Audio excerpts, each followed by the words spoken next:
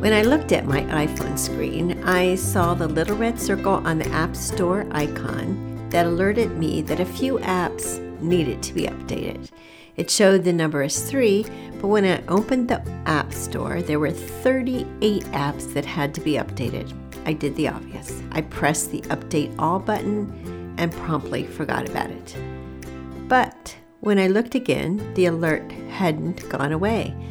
Checking, I found that none of the 38 apps had updated. The update buttons just spun around and around. For the next few days, I would check and they would still be spinning. I tried leaving the App Store open, but hours later, the update buttons were still spinning. I closed the App Store and reopened it. Still spinning. Finally, I turned the phone completely off and then reopened my phone. This time, the app icons had stopped spinning, but I still had 38 apps that needed to be updated. Since they were no longer spinning and their update buttons were visible, I did what I should have done in the first place. I updated them one at a time. I'm Becca Lewis, and I'm always looking at the symbols presented to us in the world that teach us something that helps us in everyday life, and updating apps was my symbol for this week. So what did I learn? I bet that it is so obvious you already know, but just in case you would like to hear my version of it, here it is. It's a good thing that apps are constantly updating. Sometimes it is to give us extra benefits or clean up a mistake or make it easier to use. Other times they were updating to keep us safer as we use them. Always update your apps. Not doing so risks having a phone that will not work or become vulnerable to predators.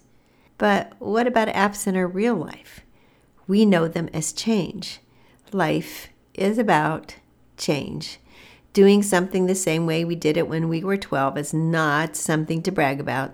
We have to update ourselves, learn new things, clean up our messes, get extra benefits, be safer. But trying to update everything all at once doesn't work in life any more than it did with my phone. On my phone, it was probably a bandwidth issue. And that's the same problem in our daily life. We only have so much bandwidth to use at a time. When we go over the limit, everything stalls. Nothing changes. We get stuck. Sometimes stuck looks like depression or frustration or sickness or anger or withdrawal.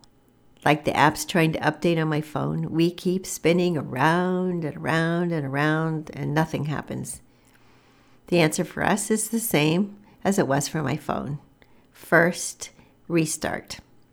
Especially if there are many changes or updates or obligations. On the phone, we hold the button down until it turns off.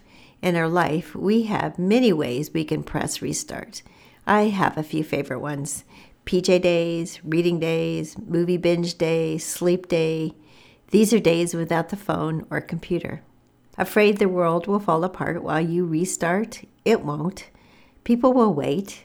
If they can't, perhaps they are not the people to have in your life. Sometimes all it takes is a few hours or a day for a restart. But if you need more time, take it.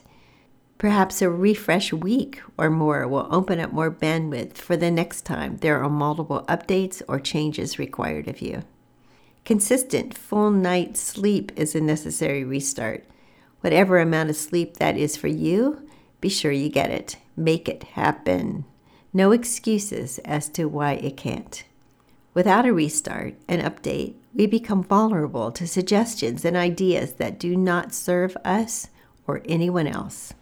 Okay, that was the one lesson. The other? One at a time. Take one issue at a time.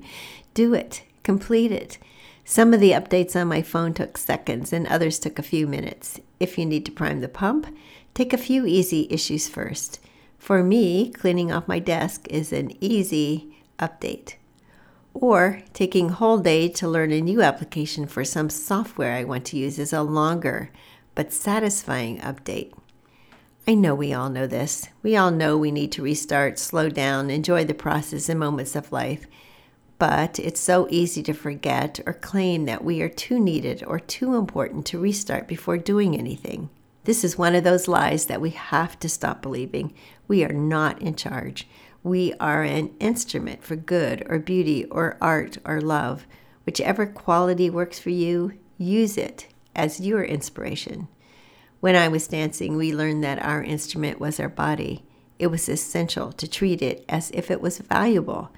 It's true no matter what we do. Treat yourself as if you are valuable, but not indestructible.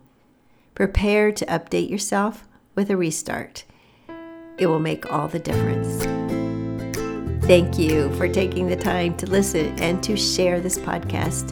And if you need assistance with any of these concepts, I would be honored to help.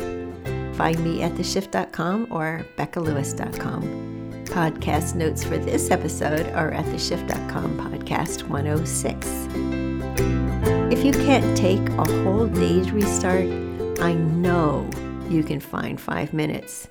Why not do it now? We will all be here when you get back.